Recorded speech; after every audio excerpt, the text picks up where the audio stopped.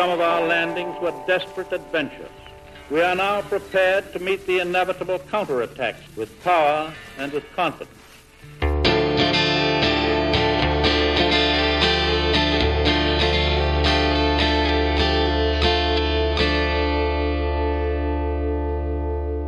My name is Gary Butterfield. My name is Kole Ross. And you're listening to Bonfireside Chat Appendix. It is a strong appendix.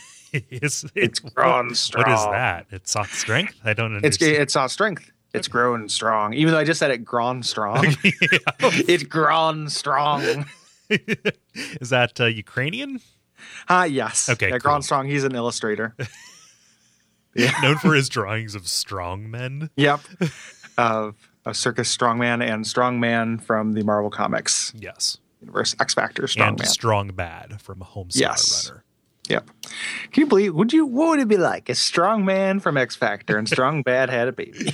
I think it might be a little something like this. I don't actually. Strong man from the comics doesn't have a voice. So. Okay. Well, Strong Bad has enough voice for both of them. Yeah, he's got enough voice for both of them. It would be Strong Bad, except every time you punched him, he got stronger. Okay. Yeah. I don't know who the strong man you're referring to is. Get up on your 90s X Factor, man. Cool. Peter David. Yeah, that's pretty good. It's actually pretty great. I'll believe you. But it gets shitty later, but that's fine. Yeah. Anywho, we're here to read your responses to the Throne of Want episode. Not the episode, but to the Throne of Want area itself. Yeah, we should we know that we're recording this at a different time, and we don't have your responses to the episode yet. Yeah. So those can still come down the pipeline if you want to yell invectives at us. Yeah. But don't. People have been kind. Yeah, that's true. Yeah. So don't. Yeah, I'm gonna go ahead and get us started here with Ian here. And Ian says by contact, my first run through Dark Souls 2 was soured by 3 lackluster bosses at the end: Vendrick, the Ancient Dragon, and the Giant Lord. Nashandra's fight was interesting, but I run out of goodwill. On New Game Plus, I ignored the King and Dragon and cheesed the Giant Lord and had a much better time. Being wholeheartedly back in love with the game, I was able to be fully intrigued by the ambiguity of the closing cinematic. I wonder if there was a secret ending. But more importantly, I wonder what was next. Would my character restart the cycle? How could I influence it? When the DLC was announced, it all made sense. The ending seemed to finish prematurely because there was still more to come. Clearly, once all 4 crowns had been collected, the true fate of the Chosen Endo would be revealed. That was clearly the secret being talked about. It was not to be, however. We'll have to wait until Scholar of the First Sin for that, won't we? Nah. Still, at least Dark Souls 3 will clear up what happened. Fingers crossed. Krusty's going to get here. You'll see. Yeah.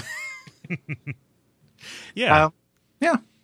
Yeah, I can see. I thought there'd be a different ending if you beat it on New Game Plus. Me too. Because I had read there are lots of changes in New Game Plus, and I had a similar feeling where I was like, oh, that can't be it. Yeah. As far as the cinematic goes.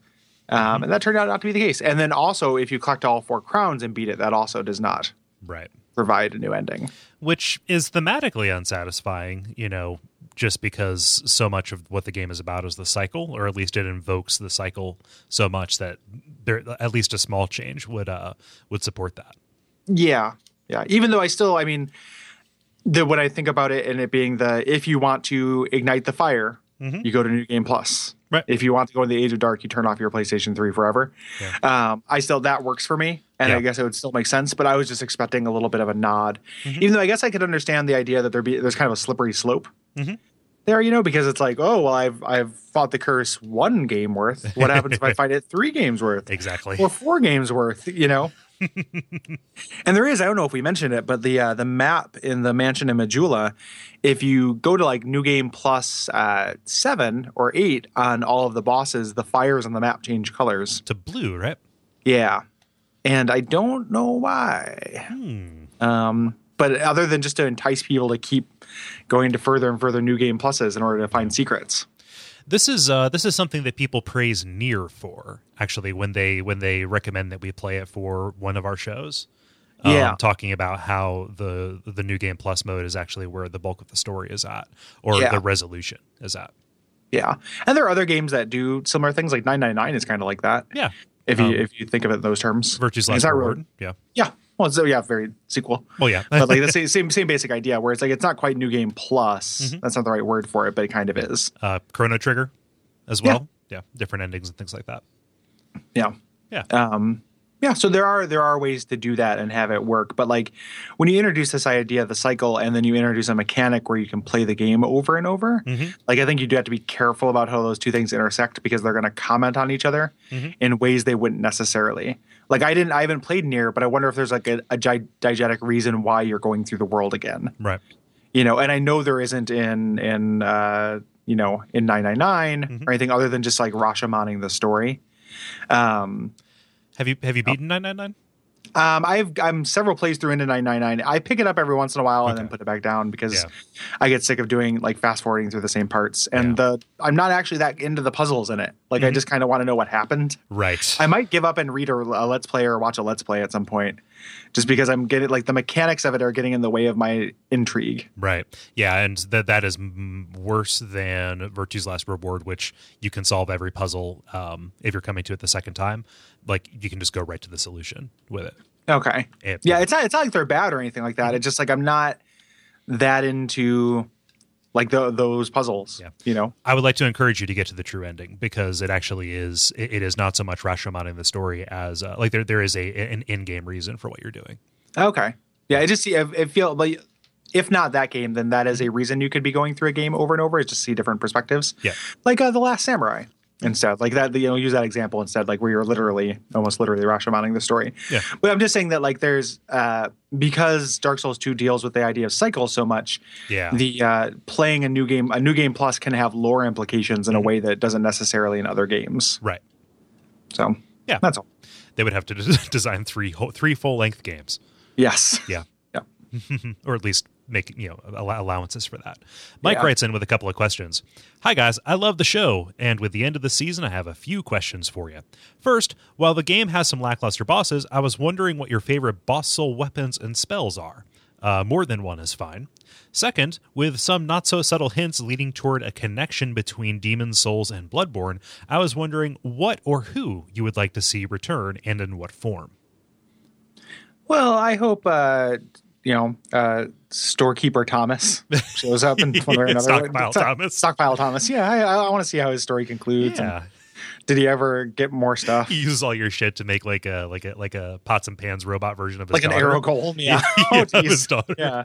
Your new mom now. Yep. Yeah. It's new mommy daughter. Yeah.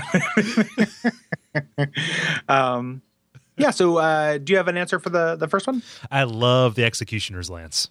I mean, it's not functional, but it's great for my build. So it's kind of funny. Like a lot of those things that seem like they're not functional. The PvP, and I know this mostly from watching those Mr. I Won't Forget videos, but like seems to change a lot. Where like the weapons are discounted, like boss weapons are like, oh, nobody cares about this, and then it just kind of comes into vogue. Like it seems like it's shifting more than the Dark Souls 1 PvP kind of scene did. Yeah.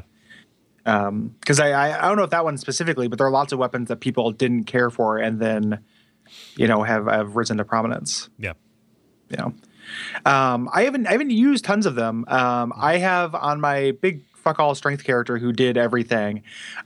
He can dual wield the Fume Greatsword and the Ivory King Greatsword. Nice. Which is like it just fire and ice. Like it was the idea behind doing it, and it's pretty fun. But he's super slow and can't wear clothes and still carry this huge weight. Yeah. But I like both those weapons a lot. And then I really like the idea of, even though I haven't used it, the other Ivory Lois sword, the one that's like the lightsaber, right? That's invisible until it pops out. Which again is not like a super great weapon, but is really cool looking and unpredictable. Right. So I like weapons with like special effects. Yeah. I mean, it definitely, the ones that feel like a bonus. Yeah. As opposed to ones that would be central around a build. I would be remiss if I didn't mention the Black Crypt Greatsword, which is what you get by turning in Nito's soul. Which, appropriately enough, actually, that is associated with Grave Warden Agdane. Yeah. And the shield crossbow that you get is really cool too, and that's from Executioner's Chariot or Skeleton Lords. I forget which one. I forget which one too. Yeah, that's a really cool weapon though, and also like just really good for surprising people. Like, I feel like a lot of the boss soul weapons, given that like you can beat the whole game with a club is one of the strongest weapons to actually play the game. And the first club and now rapiers are hot shit. But like a lot of the PvP weapons have elements, or the boss weapons have elements that are meant to take advantage in PvP. Right. Like surprising movesets and stuff that the AI won't be fooled by, but people will. I think the funniest one is the Vendrick Ultra Greatsword, or whatever it is, the one that has it's like a fresco of or a bas relief of Nashandra. Yeah, and it's like, oh, is this a mockery or is it a loving tribute? No, it's a mockery. Yeah, it's a mockery. And then as far as spells go, like Climax is really rad. Yeah. Which is the thing you get for, I can't remember. I don't think I can't remember if you get it from a soul or you just get it for completing the Pilgrims of Dark. But that spell is great. Especially again, but for PvP. Like you never really need that for a boss, even though it can be really useful if you stocked up on some 5,000 souls to munch on. Yeah. I never really got crazy with the sorceries or the spells, and I haven't played a Miracle Caster yet. So like a bunch of those that are not just utility end up being kind of extraneous. Like, oh, this either takes up too many slots or they take too long to cast that I don't get a lot out of them. Yeah, and they're for PvP. Like they're there to be unpredictable in PvP. Like you make those sacrifices and you make builds towards them. I'm going to for my Scholar of the First Sin playthrough, I'm going to play an Omnicaster, so I can see all the spells that are in the DLCs and stuff that I hadn't got a chance to check out. So I just pump faith and intelligence and just be like, I have stuff to cast every spell and I have lots of spells. Right. So I can try lots of things. And if I'm just doing against the main game, like you're not going to be crippled that much by taking a non-optimal spell. Yeah. No. And then as far as stuff from Demon Souls, like nothing, character-wise, like I don't necessarily need there to be a direct connection. Let's see what Patches is up to. Yeah, exactly. Like I mostly just want some tonal stuff. Like and they're doing that. I'm getting that. Like I just want it to be. I want horror focused areas like Latria, and I think that's happening. Mm-hmm. Yeah, I hope that they do something as resonant as Estrella and Garland. Yeah. I bet I'm sure that there's always like a sad boss. Yeah, I'm sure there'll be like a sad boss. Actually, I just thought of something too. I would like monster bosses that aren't just big demons, because I was thinking about like when I was talking about Dark Souls 1 and how it has all these kind of big demon bosses, and then everyone doesn't or kind of gave Dark Souls 2 flack for having all the dual bosses, which I really like. I kind of forgot about Demon Souls, which I think does big bosses right. Mm-hmm. Like they all are, and the way they do it is because they're about their environment. Right. So like if you look at the Adjudicator or you look at the gigantic Stingray, the Storm King, they're about their environment, and that's really cool. As opposed to the giant bosses in Dark Souls 1, which are like Seath and the various demons, which aren't that fun. Which you fight in arenas. Demon. Yeah, you fight in arenas, and like you could argue that the Centipede Demon is about his arena, but if so, like that's not doing them any favors. Yeah. Like that doesn't speak well of the Centipede Demon. So I would like to see giant bosses that actually have more gimmick to them or more idea to them than the big bosses in Dark Souls 1. Or even do something like with a medium-sized boss like the old hero. Yeah. That was really cool. Like I would like to see more bosses that have like a thesis statement and kind of a trick to them. Because that's really satisfying figuring that out. Like figuring out the old hero or figuring out how to fight Priscilla. Like that was really fun. Right. For me. Yeah. Kyrie. Kyrie. A hawk screaming says. Yes. Yes. Says by contact. The Throne Watcher / Defender fight stands apart from other Dark Souls bosses in that there are no concessions to the fact that you're outnumbered. The gargoyles are many, but slow and have low health. The Ornstein and Smo fight gives you pillars for cover. The Ruin Sentinels can be fought one-on-one. In the Throne fight, the arena itself will kill you. The two bosses are hard to separate, and they can block, making it very hard to find attack windows. Fighting these two on my Soul Level 1 Company of Champions run brought me closer to going hollow and quitting than any other boss in either game. Note, I do not have the DLC. To give you an idea, I had to kill the Ancient Dragon once, and then once more with an ascetic, just for souls to keep repairing Rings of Life protection and not get one-shot. Hacking away at Defender as he was trying to revive Watcher, after 8 minutes of dancing around the arena, might as well have been the most tense moment I've had with the game. My hands were shaking at that point. This fight is the most extreme example of how Souls games rewards patience. Maybe it takes it a little too far, but I think it's still a fair fight and one of the better bosses in the game. Something I picked up on after a while is that the boss's shield telegraphs their behavior. For example, Throne Defender will never transition immediately from a fully raised shield into an attack. It's this little detail that lets you get hits in without being hit in return. P.S. Soul Level 1 was a bit rough in Dark Souls 2 because there is no 100% block shield that you can one-hand or win with enough stability to justify using. So you just end up relying on dodging with low adaptability. There's a funny cheese strategy for this fight, though, which is to two-hand the Royal Kite Shield and use the Moon Butterfly set to slowly poison both of them. Yep. That's what I would have ended up doing if I was trying to do this Soul Level thing, probably. Man. Yeah, I'm not tempted to do a Soul Level 1 run in Dark Souls 2 because of that adaptability thing. Mm-hmm. Like I did Soul Level 1 in Dark Souls 1 and like it's fun for a long time. It's like really challenging and cool.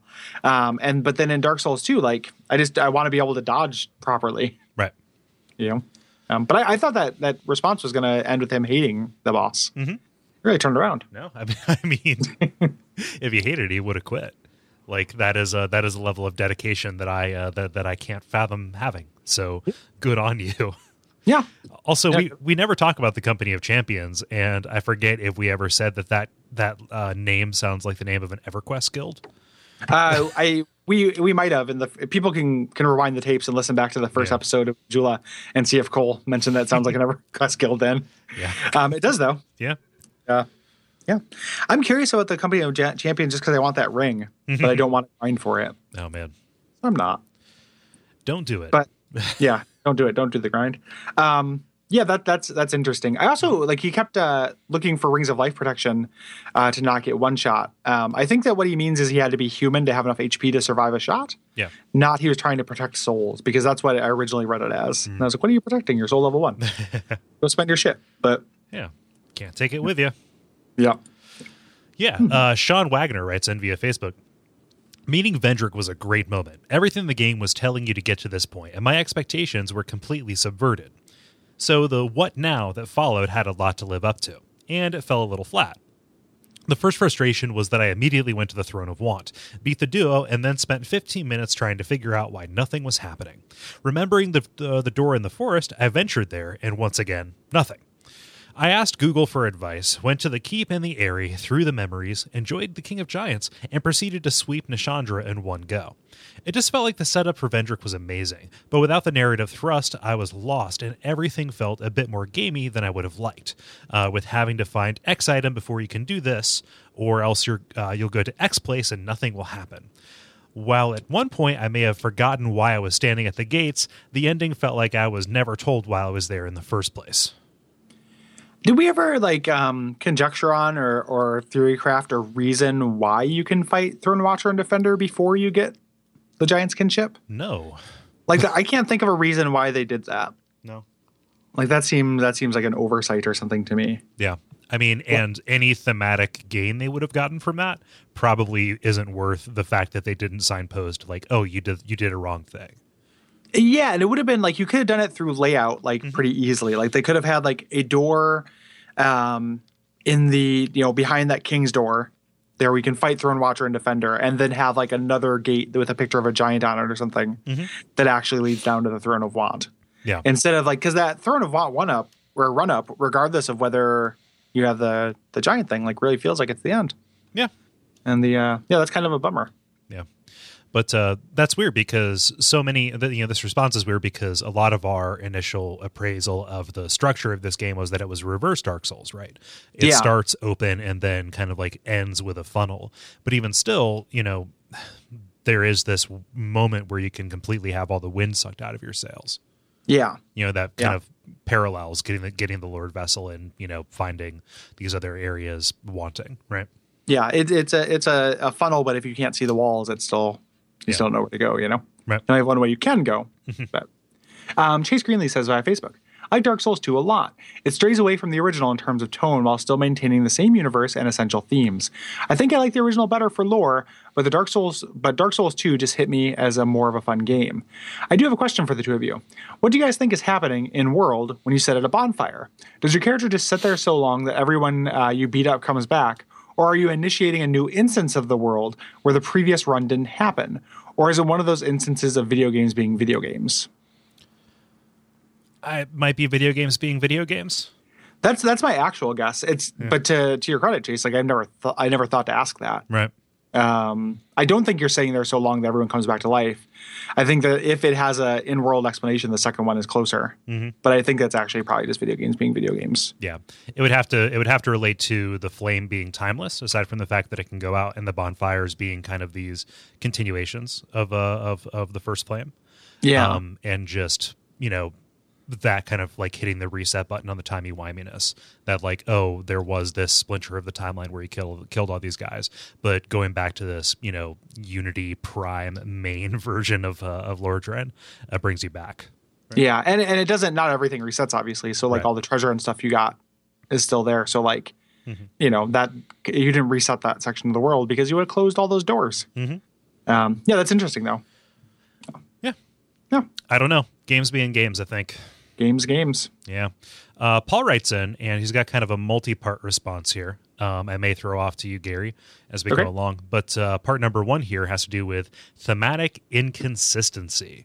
And he puts in some quotes from the Dark Souls 1 narrator and Go relating to the fire one day fading and whether or not you can do anything to stop it. But he says, my biggest issue with Dark Souls 2 is how its premise negates my interpretations of the original. Dark Souls 1 definitely led me to believe that hollows were humans in their natural state. Natural is in quotes there, and that the dark sign was just a symptom of the flame fading, and men's souls with it. Basically, the first flame was an anomaly that will one day disappear, leaving humans as either the hollows they once were, or perhaps something else entirely. They would, after all, still be heirs to the dark soul, which doesn't seem to sputter and fade the way that the Lord souls do. I really like this theme because it subverts the cliche of natural being synonymous with good. The natural state of life in Dark Souls 1 universe is one of mindlessness and horror, and it takes the constant efforts and sacrifices of great heroes to hold off mankind's hollowing just a little bit longer. Dark Souls 2, on the other hand, implies that Dark Souls universe is in a perpetual twilight of the flame fading and rekindling. It's a cool theme in itself, but I find it irritating how it conflicts with the theme that I took from Dark Souls 1 of man's desperate struggle against the natural decay of the world. Do we want to take a moment there to respond to that? Yeah. I don't understand how they're that different. Maybe I'm missing something. Let me say how I think that what Paul's saying, but he's saying that the original version is like man is constantly holding off, the great hollowing or what have you. Mm-hmm. I'm going back. And then it sounds like that's what he's saying is happening in Dark Souls 2, like that sense of perpetual twilight with the flame being kind of darkening and rekindling. Mm-hmm. Like it is somebody like it, the world is slowly fading. You go through and you rekindle the first flame and then you do it again. Mm-hmm. Like that's and it's heroes going through and doing that. Like I guess I don't see how the two ideas conflict with each other. Right. Did you pick up something different from that? Am I misunderstanding? I'm totally could be. Like I'm not, No, I think you're hitting it. I think one supports the other. And, kind of if you take this a step further, you can say that, Dark Souls 1 is about the discovery that this thing is temporary. And you can say that Dark Souls 2 is about, kind of the suffering that manifests as people try and fight against it. Yeah. Like it's an extension of one rather than a refutation of it. I think. That's how I see it too. Like, and I like I agree with the rest of it. Like, I like the idea of like natural not necessarily being good. And like, I agree that the natural state of humans, like when they show them in the beginning of that, of the Dark Souls 1 cutscene, and they're all just zombies essentially, with crooked backs, and that's nothing we want to be, right? Natural or not. Yeah. We need to aspire to something greater. Yeah, and that's goes with general like that's kind of a metaphorical representation of progress in general, right? Mm-hmm. Like we have rejected what is natural as long as there have been humans, and we continue to do so. Right. Like, there's nothing natural about this podcast. There's nothing natural about a video game. Like, there's nothing natural about any of this stuff. Video game podcast, the height of mankind's enlightenment. Yeah, exactly. I mean, it's just, none of it is natural, though. Right. Cyanide is natural. Like, there's chemicals are natural. Gary, we're all made of atoms. Yeah, exactly. Like, really, when you get down to it, is God just an old man in a cloud, or is he just a ray of light going through a window? But I didn't see that as refuting it. So maybe Paul will write it in or hit us up on Facebook. Yeah. Because he's a frequent contributor there with some clarification, because I didn't see them as refuting each other either. Yeah. Do you want me to take the second half? Yeah, go ahead. Dark Souls, second part, Dark Souls 2 in a nutshell. Nashandra, and he has some quotes here again. Nashandra says, "The last king of this land, King Vendrick, as he was called, he was less a king than you might imagine, but in the end, he never took the true throne. If Dark Souls could be summed up in one snappy Aesop, it would likely be nothing lasts forever.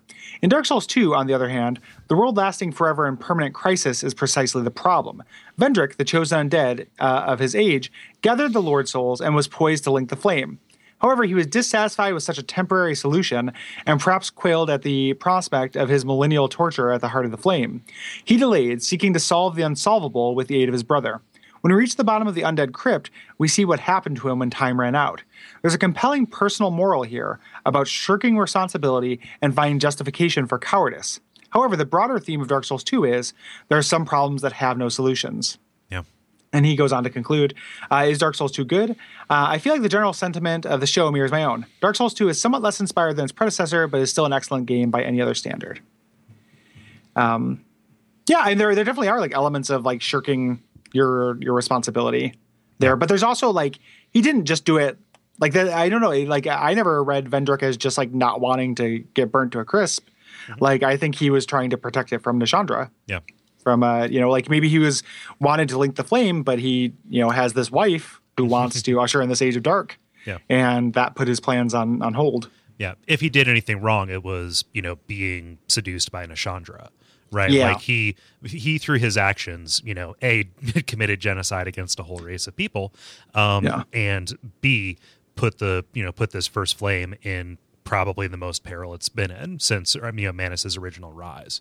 Yeah. Yeah. So he was, he was definitely like not doing what he should have done, probably not doing what prophecy told him he should do, but trying to do an end run around fate, which, all media and all stories ever tell us you probably shouldn't do. Case in point, the Final Destination movies. Right. Exactly. Yeah. So it's really there are a lot of parallels between Final Destination and Dark Souls 2. Yeah. The inevitability of fate and everything. But I mean, his and you can't resist the child of want. Right. Like, she's smoking. Yeah, she's desire incarnate. Yeah. Like, I mean, it sounds like I'm being glib, but I'm not. Yeah, you probably literally can't. Right. Like, we can all Monday morning quarterback this shit, but if we were ever, faced with this, and I'm not being sexist, like anybody, ladies, men, anybody, and regardless of your specific identity, if you were faced with the incarnation of want, like, I imagine that she appears as the thing you most want, which makes sense. Like, that's why she's like she's like a demure, stately queen. Yeah. Like, that's probably what he wanted to solve that thing. But like, for somebody else, maybe she would have appeared as something else. Yeah. Yep. I don't know. See, the more we talk about this, the more I talk myself into really, really loving it. It does require a lot of talking to get there. Like, I mean, and that's what's going to be so interesting because I was thinking about this in relation to Scholar of the First Sin and how I've also talked myself into liking a lot of things about it. Mm-hmm. What if Scholar of the First Sin adds a lot of things that just completely fly in the face of that, or just adds tons of things that are just dumb complications? Gary. Like, it is exclusively references to kingdoms and heroes that we never see in the game. Like, that big monster thing that's in the trailer is actually just like Gorbo the swordless from Ferosa. Yep. And it's like, I don't need to know anything else about Ferosa. Gary, we're going to talk ourselves into liking it. Yeah, I know. Well, I liked it anyway. We're going to talk ourselves into liking it more. Into applauding it. Yeah. Yeah. Yeah. But that's what we do. We talk, though. Yeah. That is what we're here to do. Radio Free Lordran. Mm-hmm. Yeah. So Alex writes in with our final response here, and this one's also a doozy. I may toss it off. Who knows? Toss it off to Gary, not toss it off in a British sense. When I've been criticized for saying that. What does toss it off mean? Fuck it, I think. Okay. Whereas when I'm saying it, I think that I mean to say hand it off. Yeah, throw it off to Luda, which is what I do in my daily life. Who's Luda? Luda, Ludacris. He takes the next verse. Oh, okay. Yeah. Gotcha. It's a rap thing. I don't understand you marketing people. I'm not a market. Gary, try and picture a world without brands, okay? All right. Like I do every night. I know it's impossible. It is a terrible dystopian future. When the fire goes out, Gary, there will be no more brands. Yeah, it'll just be a lonely can of Dr. Pepper sitting around a fire with no one to promote it. Yep. Oh, you marketing people! I take exception to that. It's just like you do toss some jargon around, man. Yeah. And I don't always know what's just a regular reference and what's work jargon. Yep. So throw it off to Luda could have just been like, like this program that we use to I don't know, synergize.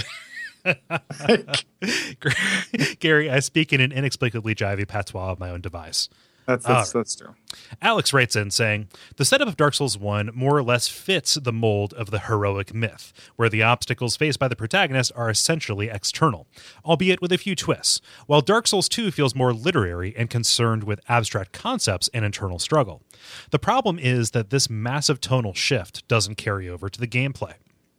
Compare the opening cinematics of the two games. Dark Souls 1 gives us a bombastic creation myth that serves primarily as an intro to the game's cosmology and a preview of all the crazy bosses that you're going to fight. I don't mean to diminish it in saying that, indeed, I actually ended up buying/playing Dark Souls 1 because of the reference to the furtive pygmy in the intro. You watched it online. I thought that phrase was really weird and compelling, and definitely did not fit with any of the video game pantheon I could imagine. So I looked it up online and couldn't get a straight answer. So I bought the game to figure it out myself. I still haven't come up with a satisfactory conclusion about the pygmy, though. The intro to Dark Souls 2, however, is a small, mysterious, and introspective cinematic. It's speaking in metaphor.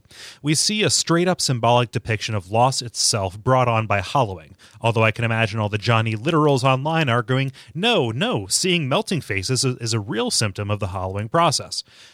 The flame, which in Dark Souls 1's intro is a massive, powerful, mythic yet concrete thing, is referenced only in a deliberately minute analogy. Like a moth drawn to the flame, your wings will burn in anguish, time after time. I fucking love the writing in Dark Souls 2. It's smart, existential, and surprisingly funny. I know you guys have touched on the humor a couple of times, but I think it's weird how little people talk about it. The problem is that it is too small for the gameplay, which is essentially unchanged from the first game. Lucatiel's quiet and slow descent into oblivion is no match for Solaire's tragic downfall, which is certainly not helped by the fact that Solaire is actually a meaningful ally, while the player has to keep Lucatiel from literally walking off of a pier. As much as I like the writing in Dark Souls 2, it doesn't work together with the gameplay to create a cohesive whole like it does in Dark Souls 1. Ultimately, I think the story of Dark Souls 2 contains a lot of very interesting and nuanced conceptual and poetic elaboration of the ideas brought up in the first game. The stuff with the Milfinito has some really beautiful imagery and provokes some interesting questions about the fire/dark dichotomy and how it relates to the cycle of samsara. That stuff is great. That was him, not me. Yeah. I didn't edit that in. I edited these. It doesn't say samsara. You're just seeing it everywhere now, Cole. People were listening. Doesn't say that in the notes. Cole, we've been meaning to talk about this. It actually says samosa, and every time Cole reads samosa, he's a nightmare if you go to an Indian buffet. Like. Yep. I would sign up for the sequel of samosas or the cycle of samosas. Yep. Just every once in a while. This one potato and this one broccoli. Every once in a while, somebody just brings one up to you. It's delicious. Yeah, it's great. And they're on a unicycle. Only in Portland. Am I famous yet? Yeah, exactly. YouTube me. YouTube me. But yeah, he's talking about how all that stuff is great with the Milfinito, Fire, Dark, Samsara. He continues, or she, I don't know. The problem is that in Dark Souls 1, when you're in a big mythic story dealing with big mythic characters like a traitorous crystalline dragon or hidden transgender moon gods, Moon's God. An epic sword fight that you barely survive is actually a narratively meaningful action. It's just that kind of story. There are very few times in Dark Souls 2 where I feel like a boss fight actually added to my experience of the story. The Last Giant, Hollow Vendrick, and Velstadt come to mind. So, boo-hoo, the fun and compelling gameplay doesn't gel perfectly with the creative and ambitious story. I can't even imagine what kind of game would make sense with the more abstract and literary elements of Dark Souls 2 plot. I want to say Dark Souls Torment, but I'm pretty sure that doesn't make enough sense to qualify as an actual idea. It never stops me, man.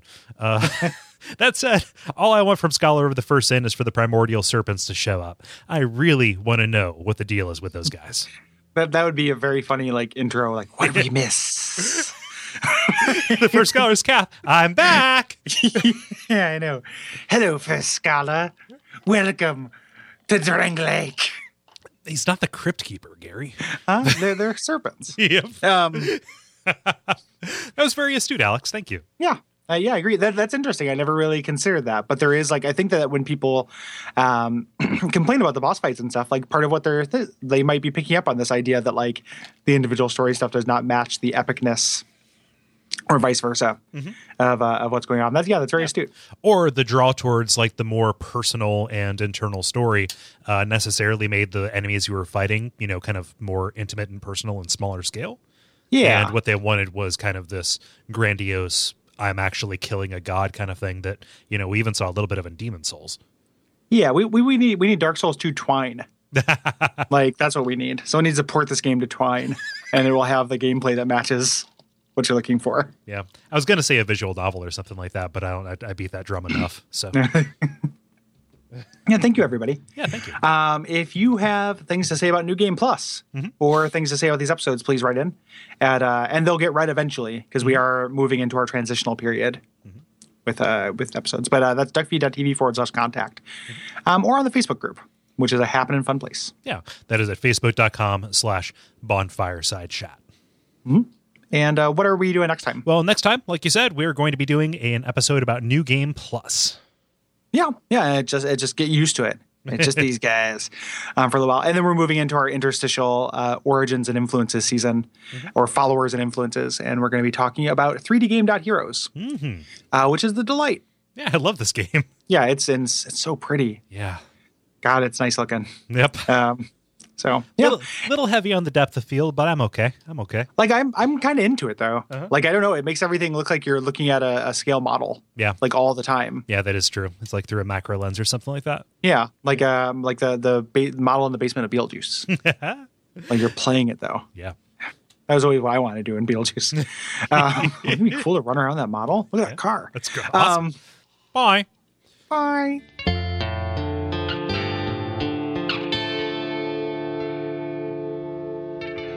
And we all pray that we will have far more soon